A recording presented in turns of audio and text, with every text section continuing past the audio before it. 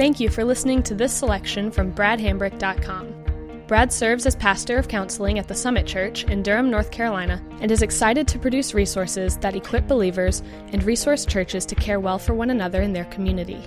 We pray that this serves you well, and we hope that you'll consider utilizing other resources from bradhambrick.com for your personal growth and ministry endeavors.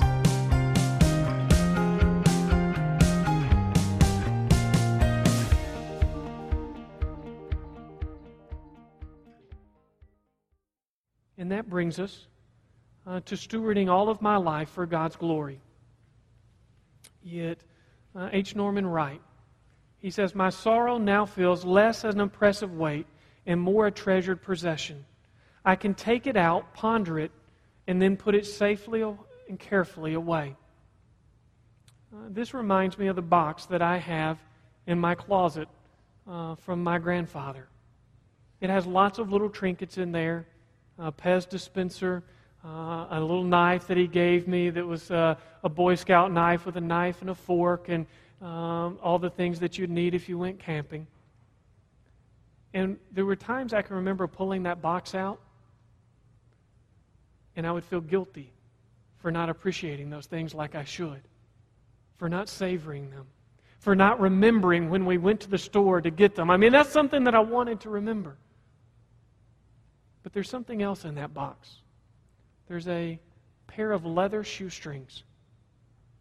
And I grew up on a farm between generations, and that's the time when family farms really struggle. And my grandfather would tie his boots with wire, and his aged hands would get cut as he would try to tie his boots with those wires. And he finally broke down and went and bought himself a pair of leather shoestrings to put in his boots. And he brought them home, and a pesky grandson was there to fall in love with them before they could go in his boots. And he decided it was more fun to watch his grandson watch them than put them in his boots.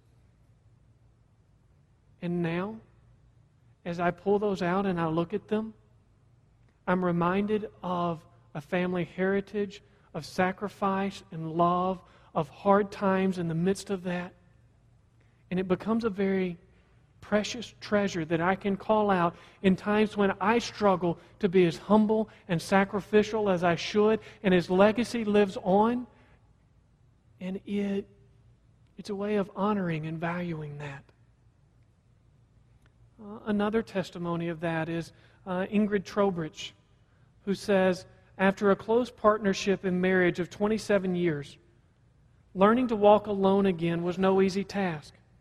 It took me many years to learn that no man on this earth can satisfy the deepest longings of a woman's heart. Only one can do that. He is also the only one who can help me live with that deep hole and that deep pain in my heart. The pain is still there. He hasn't filled it up yet, but He has made a bridge over it. And I can live with it now. And I can stand on this bridge and reach out to others. And I love the balance in this, because it contains the answers of a gospel story to the degree that we want to reduce that to answers. But it doesn't cancel the personal pain and journey. One of the other things that I like is that it captures so many themes of what we were talking about. Her suffering story, a hole, being alone. The gospel story, that there was a bridge, that there was satisfaction. And now we hear that element of stewarding my life for God's glory, that I can stand on that bridge and I can reach out to others. And we see one who has taken this journey through the gospel and is still letting that ball-bearing turn on the outside as each event turns through these steps and seeing the gospel come to bear on the individual pieces of pain. Paul Taches, he says, "There is no doubt in my mind that God is right now equipping you for future opportunities when others are afflicted in this way. We are all comforters in training." Grief is something that we will all face. And it is an area that every person that we love will face. And it is a time when eternity infringes in what seems like a very rude way on our temporal life, when we are forced to ask large questions. And the way that we bring comfort is an opportunity to bridge to the gospel in those conversations. And that's what Appendix J is all about. One of our plumb lines as a counseling ministry is that we don't want to put on events. We want to create a resource. And that's why for an event like this, we create a notebook that allows you to take this and walk through that, both personally, reading through the study, going through the scripture passages that we've put in there, that this can be a resource for you. It's why we put it on video, so that with your friends and family and small groups, in your workplace, that you could go through this with somebody else at a time when it is most relevant for them, allowing God to allow you to use the story of grief that you came here for to reach out to another.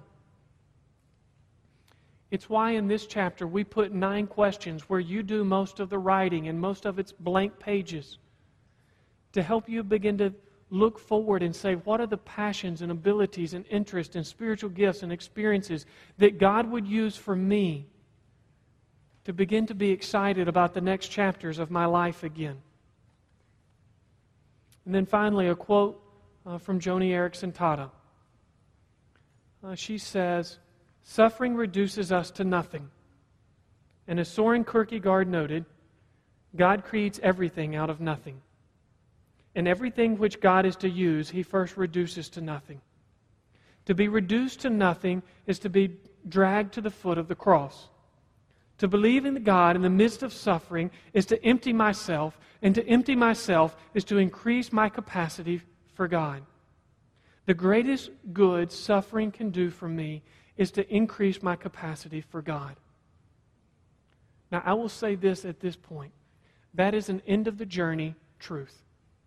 And it was intentionally put at the end of our time together. This is not a truth for the beginning of the journey. This is a truth that at the beginning of the journey we would crush one another with if we tried to bring it. And I'll use one passage to summarize where we've been. And it's the passage that we frequently use very early in the process. It's Romans 8:28, where it says, "For we know that those who love God, all things work together for good, for those who are called according to His purpose." I want to read for you how Paul got to Romans 8:28. He started in verse 25.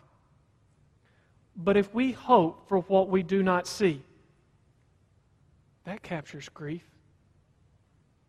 I hope for my unborn child that I didn't get to see that I want. I hope for my loved one that I want to see but I can't. I hope for the health that has been taken from me that will be restored in heaven. I hope for my innocence. If we hope for what we do not see, we wait for it with patience. And he's just about to acknowledge how hard of a struggle that is, because he says, likewise, the Spirit helps us in our weakness. Patience, waiting, that's not something that we're good at. And it is the Spirit who helps us in our weakness. God is patient with us in that struggle. It says, "For we do not know what we ought to pray for." When we're at that point where we don't even know what words to cry, the Spirit Himself intercedes for us with groaning too deep for words. This deep level of personal involvement. Before God is trying to tell us anything about what's going on, there's no time limit on how long it takes us to get from verse 25 to verse 28. And He who searches hearts, that deep listening to the pain of our soul, knows what is the mind of the Spirit, because the Spirit intercedes for the saints according to the will of God. The Spirit at this point is talking to God on our behalf rather than trying to convince us of what thing we need to know. And then, at the end of that journey of comfort, it says, "And we know that for those who love God, all things work together for the good of those who are called according to His purpose." It's at the end of a journey like that that we are able to receive the hand of God, as it says in Psalm 3:5, as the lifter of my head. Instead of the hand that's prodding me along or condemning me for not getting it right. It is that hand where we see a loving Father taking us on the journey, providing what we need. And it's to that God now that I would like for us to pray as the one who will walk with each one of us on our journey and do with this presentation what this presentation could never do on its own. So if you would, pray with me. Lord, we come to you, and we thank you that we can pray honest prayers. That if right now the cries of our heart are completely overwhelmed, angry, confused, scared, because we have just dealt with more in a short period of time than we felt prepared for, that you hear that, and you are not offended by it, but you move towards us, and that your Spirit is able to put into words for us what just seems like a scream in our soul. Lord, I thank you for the courage and compassion for those that are here, that they have shown. And I pray that you would bless this time, taking that which was good and accurate, and that you would use it to minister your hope and grace to them, and that you would allow that to be a blessing that spills out from their lives into their circle of influence, and that your gospel would touch the lives of many, many hurting people because of this bit of time we spend here tonight. In your name we pray. Amen. I just want to make a few short comments. The evaluation